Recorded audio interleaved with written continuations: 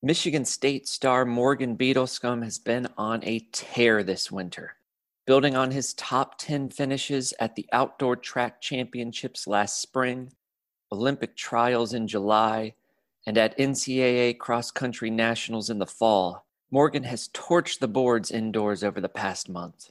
He ran 7 minutes and 43 seconds for 3,000 meters at the Millrose Games, followed by an NCAA-leading 3:52 mile at the Windy City Invite. That mile was the fastest first sub-4 mile in American history. Now Morgan sets his eyes on championship season.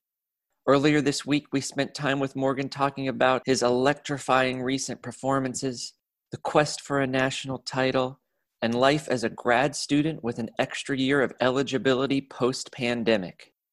I loved Morgan's perspective and spirit, and I'm sure after hearing from him, you'll be cheering him on at D1 Indoor Champs next week in Birmingham and throughout his forthcoming pro career. So without further delay, here's Morgan Beadlescomb and mile 109 of Seconds Flat. Giddy up. Look at Mills! Look at Mills!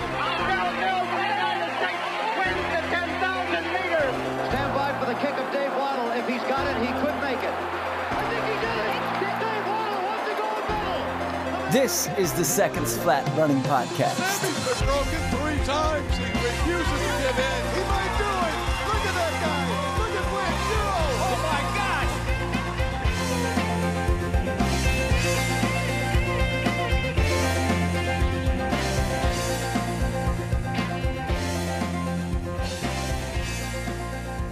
Morgan, welcome in. Thanks for sharing your time. And first, congrats on joining the sub 4-minute mile club. Thank you. Thanks for having me.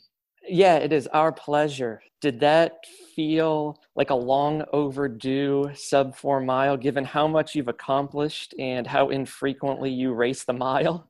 Yeah, a little bit. It was definitely a new experience, but just going into it, knowing that it was going to be really hard and knowing it was going to be really fast, I knew I was going to at least break the 4-minute mark.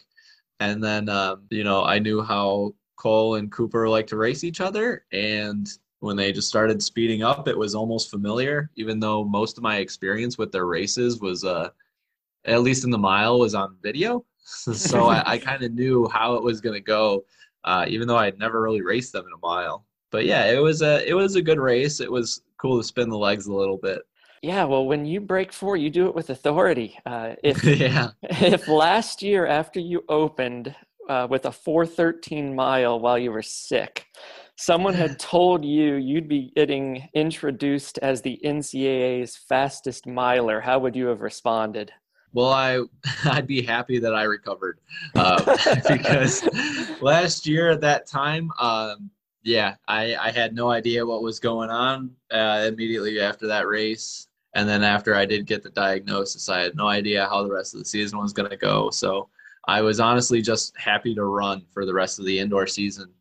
And then, I think we made the most out of the rest of training. Oh, yeah, for sure. Look at how the spring, summer, and fall unfolded for you leading into this.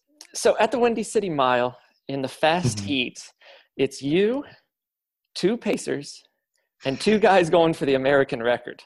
And early on, the announcer on YouTube says, you're just trying to hang on. And then at 1,400 meters, you make a move on the outside at the bell and insert yourself into this race. Take us to that moment in the final 200 meters and what you're feeling and thinking. Well, I was feeling a lot of pain. Okay. Legs were heavy. No, I knew if I didn't, it was a use it or lose it moment. So I knew if I didn't make a move soon, I was going to lose whatever momentum I had, whatever was building up. So I really was just like, you know what, let's go for it. Why not? It's a race. I did make the move around the outside. I made the move probably, if I was going to make it at that point, I probably made it a little late into that straightaway, but it was just, I got to go now. And yeah, it's a race. When you're right there, why not? I understand what they were going for. I knew that they were going for the American record. So yeah, I wasn't really as aggressive as I Could have been when I got next to and then in front of Cole, but at that point there's no point to push somebody onto the rail. There's no point to be super aggressive and push them into the corner. And ultimately that cost me. Yeah, I should have pushed harder in hindsight, but at the moment, could I really push harder? And I think it's just important to put yourself in it. If you're there, why not? Yeah. That was going to be my next question. Wondered if you thought about, as you came off the curb before onto the straight, making a move. Was it crossing your mind at all earlier to try to make a move to force the action? So heading in 300 to go, I knew I was close, and I was thinking, wait to 150, wait to 150, wait to 150. And then I got out of the corner, and they started to push a little bit, and I sped up, and I'm like, if they go gradual, I might lose it. Mm-hmm. So I just went, and I just made the snap decision, and just went quick. Instead of that slow buildup that I know Cooper likes, I tried to pull more of a Cole on Cole and just drop the hammer. Take his own move and use it against him. I'm watching you last spring running 13:20-ish. Great performance in the 5 at trials then, and then where you finished in cross this fall. I've been a fan for a while, but when you made that move with 200 left and for a split second, I'm watching, it was like on a brief tape delay when they showed it on YouTube. I'm watching and thinking, oh my God, what if he wins? This is going to be the greatest thing ever. I have to talk to this guy. How aware were you late in the race that I'm right in the pocket of 2 guys chasing sub 350, so I must be running a blistering time right now? You really don't think about time. I mean, I knew we were fast. I saw we came through 800 in, and I knew we'd sped up. And I knew I wasn't running a 4:01 feeling that tired. So, yeah, I mean, I really just wanted to go for it. I was thinking the same thing. Like, I'm here. Why not? I could win it. What if I did win it? Yeah. And it's more of, okay, I could win it. How? Just get there. If I wanted to win, I would have had to get around Cooper and get on the inside before the end of the corner without cutting them off. Had it been a race, a title race, national championship, it wouldn't have been my concern. But given it was what it was, a little bit less aggression. And yeah, even if I did that, the odds of them going around me again were still pretty high, given how the last 50 meters went. They made their Cole made his move and continued around me on the inside. Then I started to come back a little bit, and as soon as we hit the last 50 meters, it was just they were gone, And maybe later in the season we get some more training. Maybe I could have made that move at 150 and made it stick, or made that same move and made it stick. But yeah, just it's still a race. Yeah, I like that. So often our fastest times are a byproduct of just racing and not being consumed by the clock. Mm-hmm. Yeah. From the outside, we heard a couple weeks out that there would be a record attempt for Tier and Hawker. How did this opportunity get presented to you, and what were your goals going in? So I was supposed to be in a Saturday section, in the Fast Saturday section. We were planning for that. We did a workout on Monday, and then we just did a normal run on Tuesday. And I came into the office. My coach texted me at 2:00 and said, "Hey, come to my office before we do this workout." So we were lining up to race on Saturday. I get into his office at like 2:00, and he goes, "Do you want to race with Cole and Cooper?" I'm like, "Absolutely, I do." And given we're on the schedule to race Saturday, he's like, "Well, we're going to need to modify the workout today. What do you think you need? What do you think you got to do?" And I'm like, "I've never been in this situation. You take it. Like this is your specialty. I'll tell you how I feel right now." So we redesigned our workout for the day, went out and did it. And I guess the mindset for the rest of the week was just race on Friday, get through it, run fast. It's going to hurt. really, really last minute. Yeah, well, we'd like to do a segment looking at a previous week of training, but it would be neat to hear how you adjusted those last few days of practice for that change in the mile timing. So what was the pivot like then for Wednesday, Thursday?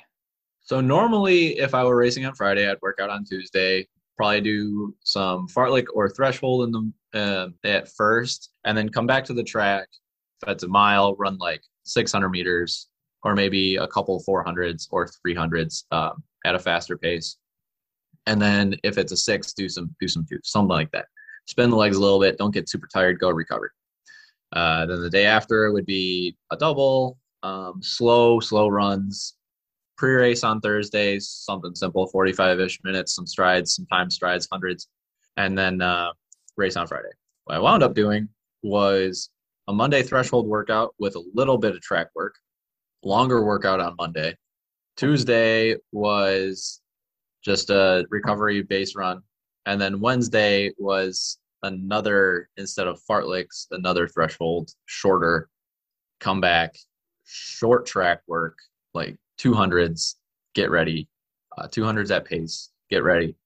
And then just recover as much as I could on Thursday and do my normal pre-workout routine like nothing had happened. And Friday just shake out and go for it. And you seized the opportunity. 2 questions to unpack that a little bit more. You mentioned that the Monday workout was a little longer. What was the total global volume there? So I'm going to go on my Strava right now and tell you. Yes, sir. Normally when we go onto our indoor track, the volume does get messed up, but I'm going to tell you what it was right now. So it was 4 miles threshold, build up threshold with some light track work. Yeah, coming down, starting at about 5-minute pace and come down from there. And then some light track work after that. So yeah, that's about what it looks like. And you mentioned that normally you'd have that last session 3 days out, and then 2 days out, you're doing some really easy recovery. What does really easy mean in your world, Morgan? So wake up and I'll probably run 3-ish miles, just 7:20 pace. Most of the time I just go for 20 minutes, but 7:20 pace, 7:30 pace, trot, whatever I feel like I need. And then in the afternoon, I'll do between an hour and 10 miles. Again, trotting, start out around 7:20, maybe get to 6:40s by the end of it. Just feel good and then finish a little bit faster. Try and get in that rhythm of getting faster. The big thing there is what I do before and after my runs on those recovery days. So again, the 20 minutes, I'm not getting any aerobic work in. It's just shaking out my legs, getting a little stretch in, and then maybe go home and foam roll. And then dynamic drills before my later run, get some more activation drills in, go to the trainers, see if I'm feeling anything, get that work done. Again, foam rolling, like the basics, just any stretching, little bit of dynamic stretching beforehand, some band work, whatever I may need. Yeah, I think it's really insightful for the listeners to hear that, in one, how much control you show with that pacing, given what that pace means as a comparison to someone who can run 3:52 for a mile. And then 2, that just the natural progression that you allow to occur within a run, not forcing that from the start when you get out. Yeah. So my big thing is do what I need, run what I feel like I need. Base runs are not a day to really be worrying about the watch. Someday, like my morning runs, I don't turn my GPS on.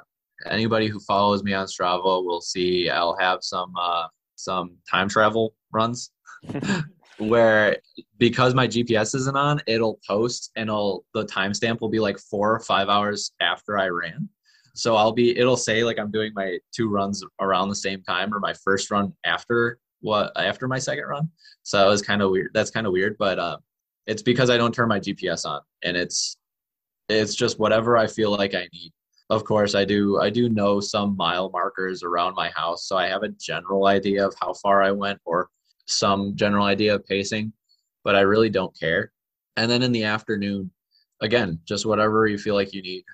We just had conferences, and the day after conferences, I went on a run, and we started it, like I said, 7:20s. It was an hour, started at 7:20s, 7:30s, And by the end, we were 16s, 6:20 for the last mile. And it just felt natural, just a natural progression. And it's not really about pace when you're recovering. It's more just feeling normal and getting back to normal.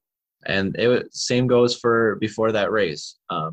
My 45-minute run that I did the day before that Chicago mile, the Windy City mile, I was really just running at a pace that I wanted to run. I was just trotting around.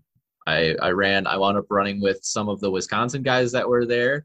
Most of my teammates were just doing like a 20-minute shakeout after they got off the bus. They did a longer run in the morning. I still had my full run to do after the bus. So after I was done trotting around with them, I trotted around with some Wisconsin guys, and then I trotted around by myself for a little bit, just feeling normal. Do some strides at, race pace, 100-meter strides at race pace. And that's really what it's about, whatever you feel like you need. And then stretching afterwards, getting to the trainers, kicking my feet up on a wall, normal stuff. It is normal, but it is brilliant too, because knowing what you need for a day can be a hard thing in a life of a runner who always wants to push, and to know someone who's doing it at a high level is that wise. I know you've been in college for a few years, Morgan, but you're still young, man. Like you've figured that out early in the career. And also the ability just to say, I have this incredible opportunity. Yes, I'm out of my normal routine, but who cares? This presents itself once in a lifetime. The way to adapt to that too, it's also really well done. Heck of a performance. Yeah, absolutely. Thank you. It's just about seizing the opportunity. And when you go into races, nothing's going to go perfect ever. If you count on everything to be perfect as a runner, whether it's racing or just base runs or just fun runs with friends, probably not going to go well very often. Mm-hmm. So do what you can and ignore what you can't control. Yeah, that's right. Well said. What's your favorite training session? So I really like intervals. We'll do some mixed intervals. Those are kind of fun. So later in the outdoor season, we'll do some 1200s and 400s, some 1200s at like 5K pace, and then 400s at around 60 seconds, 58 to 60 seconds. So those workouts are pretty fun. You can tell what you're getting out of it, and it's really applicable to races because it's not just strength, it's also a mentality thing and being able to shift those paces. We do it with a light rest. So it's a really, really tough workout, but once you get through it, you feel like a different person. You feel pretty ready, pretty prepared for the rest of the season. We normally do it around championships too, where there are a lot of sudden moves. So that's a good one. But I really like our K workouts, and we do a lot of K intervals, and those are pretty cool, just on limited rest again. And by the end, you're really ripping. And those are really workouts where you start to doubt yourself after a couple bouts, and then you'll hit two more, and you'll be moving around the track. And after you're done, you're like, that's it. Hey, I want to come back in a little bit to that championship racing that you brought up there and the value of that mixed session. So we'll dig into that just a little bit more at the end. For the locals here, you nearly skipped this extra season of eligibility to take a job here in the upstate at Michelin. Yep. There's a great running and outdoors culture here. Did you get to spend some time in the area? I didn't. So most of my experience with Greenville was online. I had an apartment that I was about to put my deposit on, pretty close to the mountains, at a nice dog park for me and my dog. And I really had it all planned out. I was gonna, I had my commute mapped out, how far, if I could bike most of the year. Like, I was pretty excited. And I was ready to continue my running as a semi-pro or amateur while I was working with Michelin. And then, the opportunity came along to run at the trials. And I'm like, this whole thing might not be over. No, I can't blame you for that. What was the job position? I was a research and development engineer at Michelin. So I had my undergrad degree in electrical engineering. I'm now getting my master's degree in electrical engineering. So I was going to use that and work with Michelin. So what does the graduate school engineering course load look like on that track? I know as we've tried to coordinate this, you're a busy man right now between racing and school. Yeah. So the big thing is a lot of these grad programs, a lot of these grad courses, you have projects that you have to manage on your own time on top of the homework and the exams. So it's like any undergrad course where you do have your regular weekly homework, biweekly homework, or even twice in a week homework assignment. Generally takes 2 to 3 hours, sit down, study the material. And, I'm online still. Most of my classes are hybrid. So I study the lecture material and do the homework kind of at the same time. That saves a bit of time. But yeah, that takes up a good chunk of time. And then we have self-managed projects for almost every class. So that's a lot. Trying to set those schedules. Fortunately, a lot of them I can do while I'm on the road. A lot of the stuff I can do while I'm on the road. But I also work in a lab. So, today I had my weekly lab meeting. We went and did some design work. We're just at the next step of our project. So we're trying to plan ahead, do some of that. And yeah, like I said, got back from conferences. So I was working on stuff while I was down there in Ohio. Yeah, it's a lot. It's really two different worlds. When I'm at practice, it's just something completely different than the engineering work, but they're good breaks from each other. Yeah, I'm sure that allows you to enjoy each and put it in its place and focus when you're in that moment. And I hope you do get a chance to get back down here. Is there ice and snow on the ground in East Lansing today? What's the weather like up there right now? Oh yeah, it's about 30, 35 degrees. It's beautiful day, 35 and sunny. There's snow on the ground. It's melting, but yeah, we're getting into mud season. My floors are getting mopped at least once a day because, like I said, I have a dog and he likes to go run around in the snow and the mud. And yeah, it's mud season here in Michigan. Well, 60 and sunny today in the Ugh. upstate Morgan. So, yeah. Any regrets about not taking that job and lining up in the Greenville Track Club Corporate Shield races and dusting all my buddies rather than being on the line for an American record battle with Colin Cooper? Not at all. Okay. I never had a moment since I made that phone call. I really hope the people at Michelin get to hear how much I talk about them, because I made the phone call after I had accepted the job offer and they were so supportive. I told them what I was doing. They kept the door open. They're like, wow, that's really a once in a lifetime opportunity. You definitely should take that. These type of things will be available always. These jobs will be available always. Very, very supportive, very nice people. One person I was supposed to work with actually reached out after the trials. Just great people in general. And I was really happy about that. But, getting to come back, spend another year with my team, going to team camp one more time, and actually getting to see firsthand the talented freshmen that we brought in develop, and just knowing that we got guys like we even got guys like Riley Ho coming in next year, getting to pave the way with these more elite races like Millrose Games, and just showing, getting the team used to that type of thing one more time was a huge opportunity. I never regretted it. Those are going to be beautiful memories, Morgan, and it's beautiful that you had the opportunity, and as you said, that the people there at the job were so great and supportive too. That you're going to get that chance again down the road. You just mentioned Millrose. Just before your 352 mile, you ran a 7:43.2 in the 3,000 at the Millrose Games, and what was a really well-executed race, I thought, watching from the outside. Have those back-to-back races changed how you and others see yourself as a national class competitor, and what have those races done for your confidence?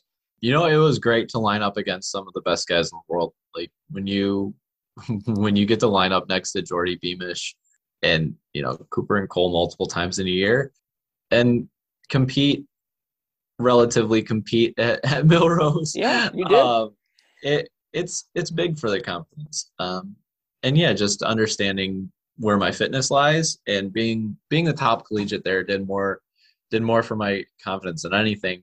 And yeah, Charles Hicks, great competitor. Same with Wesley Kipto. And knowing that I'll see them again in a couple weeks here. But it's just really getting to see the next level of track and field and what that's like and what I have to look forward to after this is over is really exciting. It was a great trip, and getting to learn, getting to spend time with the pros and learn what they do is that was a great experience, as well as getting to actually race against those super fast guys. In addition to that interaction with the pros, my co-hosts and I have said the Armory would be on our short bucket list of places to run. What's it like to race there with all its history? I mean, it feels like you're walking into a museum at first. Just everything that they have hanging on the walls, everything, all the people that have run there. And then when you get up into the actual track, the arena, it's just a different atmosphere. It's like nothing that I've ever done before. Honestly, I have nothing to compare it to.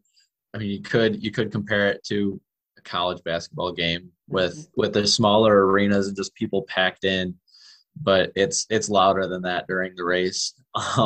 It feels so much bigger than the building that it is, and yeah, it's really a different feeling.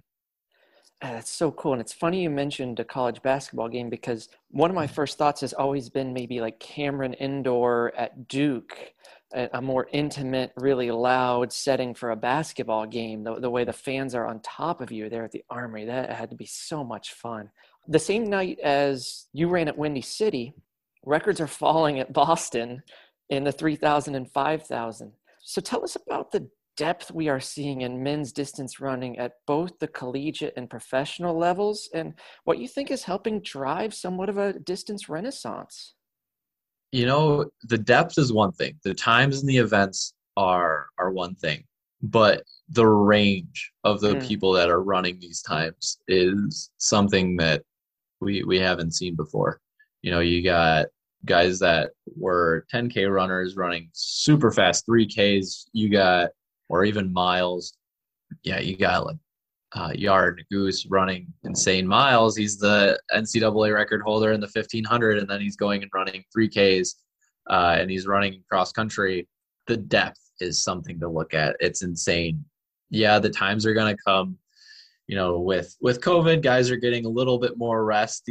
I can't say these online classes are as strenuous as the in-person ones have been in the past. Like I said, most of my times in lecture is like when I'm doing homework. So I'm going back and doing all these at the same time. Definitely saves a lot of time. Saves a lot of time and energy from going to and from campus or going around campus. You know, I get to make my lunches. My lunches are a bit better. But getting to spend more time at home, the quality of the rest and the recovery that you're getting is important. And yeah, and I mean, I'm sleeping a lot more. I do not doubt that I am the only one, or I doubt that I am the only one getting more sleep than usual. It's a different world. And, you know, we definitely spend more time training here at Michigan State than we have in the past. And like I said, I do not think that we are the only team that way. So the times don't surprise me. NCAA is getting more and more competitive. I think that with that brings attention to track and field, which fuels the competitiveness. Guys are going to go out looking for grudge matches. Guys are going to be looking for the big names. They're going to go after the guys with targets on their back mid-season, which normally doesn't happen until conferences or championships. You know, guys from the east side of the country normally don't race guys from the west side of the country until nationals. That isn't happening anymore. People argue about the shoes, but shoes came out in 2019. I mean, I was running times in 2020. Guys were running times in 2020 that wouldn't compare to the times now. So yeah, you can say it's the shoes and the innovation, but really I think it's the training and the recovery and the lifestyle shift of track athletes and runners in general. It's just the sport growing and it's feeding itself, which is great to see. And the shift of the one-trick ponies, you know, the guys that just focus on the mile, the 1500, to guys that are doubling and tripling at nationals and doing it very, very well, like Cole Hawker, are really feeling the sport and feeling this competitiveness. Yeah, those are really interesting thoughts. Competition is certainly the greatest performance enhancer. And you were among that group to show range that night, the way you swung down to the mile. You mentioned guys getting to see each other earlier on, chasing scalps during the midseason rather than at the end of the year.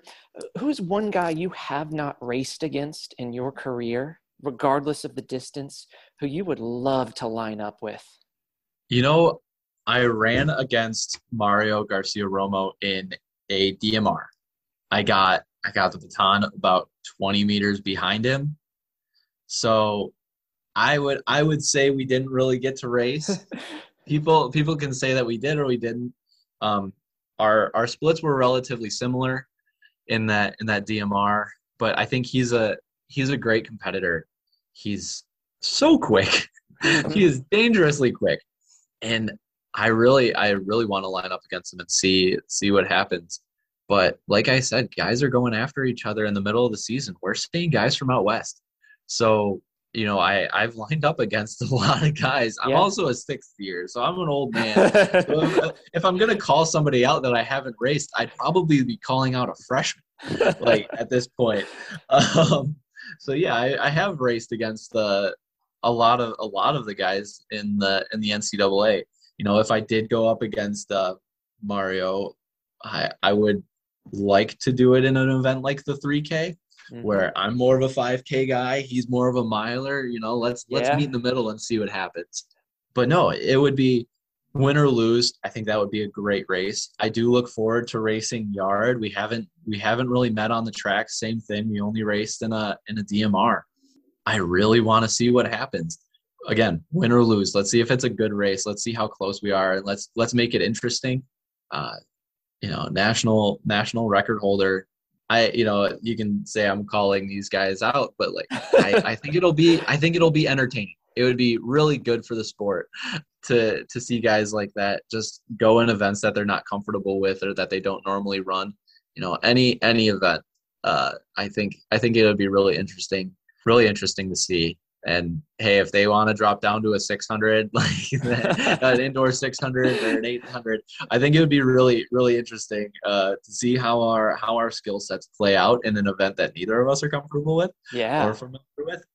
So yeah, just having guys like that to race would be really cool, especially guys that come from different backgrounds and different specializations. I think it'd be really interesting, to say the least. I wasn't going to say that you're calling them out, Morgan, but you said it. So now let's put it out there. You're calling them out. But yeah, I love some of those like strength versus speed battles, if you want to call it that way, where guys get out of their comfort zone. Those are great picks. You're right. You have raced a lot of guys over 6 years, and that includes guys who, you know, graduated 5 years ago, if you're going to go into the professionals, the opposite direction. But those are great picks. That would be fun.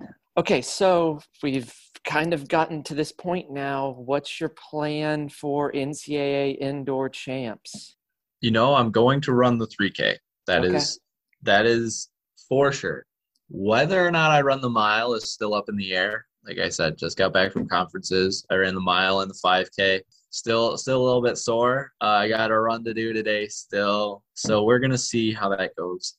Do a workout on Thursday. We'll just see how all that goes, how I'm feeling after that. And, you know, I don't consider myself a miler, which is funny, but I think it's important to put yourself in uncomfortable positions, even at a national level. Yes. And if I'm healthy and I'm not risking injury by running the mile and the 3K in the same weekend, if I don't feel overexhausted and I can do that without risking the rest of my season, I think I'm going to gain some valuable skills. This weekend at conferences, I ran my first mile championship, and team tactics, who I was trying to work with one of my teammates, didn't really pay off. I think I made some tactical errors. That's on me. That happens against some really good guys that you can't make errors with. Mm-hmm. So I want to take that experience into the championship and see what I can do, and take that experience into the 3K.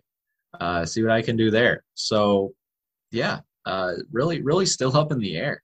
Okay. You mentioned Big Ten champs there. and you get edged out in tactical races at Big Ten champs this past weekend in Ohio, mile and 5K. Considering that, also to wrap back to your favorite workout session that you mentioned earlier with the 12 and 4 combo, any lessons there from the tactical racing, championship style racing you experienced that you think are going to make you more dangerous at NCAAs now because of what you've experienced? Yeah.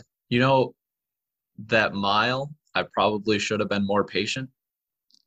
I know I have leg speed. I know I can move on guys, but I probably should have been more patient and used it. John Davis is quick. Nobody's saying that he's not, and nobody's saying that it would not be a close race. If I did wait, it would be down to the line. Same with Ben Beach. Insanely quick, insanely strong. Probably would, honestly, if we let it go tactical, might have put a few more guys in the mix. I could have gotten 5th. I have no idea. Didn't go super tactical the whole time. I took over at about 800 meters. Some people would argue, my coach might argue, that if I didn't want to make it tactical, I should have taken it over 200 meters sooner, 300 meters sooner. So that could have led to something different, and really, really using my endurance there against some of those guys. Again, we have no idea of what would have happened. But I think I went at the wrong time for an individual result. But I think that put my teammate in the best position possible to score and to get points. Unfortunately, it didn't happen. But I do look back and I think, that was the best spot for both of us to get points. And that's what conferences are. You're trying to work with your teammates. You're trying to get your teammates into the finals. You're trying to get your teammates points in the finals. So for a team aspect, I think that was the best spot to make that move. And it did nip me in the butt a little bit. But the 5K was a different animal. 5K was tactical. I knew I wanted to rely on my leg speed, and I did. Olin Hacker right now is just in form that we have never seen, which is huge. I love that the Big Ten's competitive. Unfortunately, there was a little mix-up with a lap runner with about 300 meters to go. Probably cost me a little bit more than it should. Honestly, I think it impeded Olin about as much as it impeded me, just him being right behind me. But those are things that you hopefully don't see at national meets. After that point, with about 200 to go, I should have just committed to making the move more sudden than I did, and just forgot about or let that little mix up at 300 meters to go and just forget about it.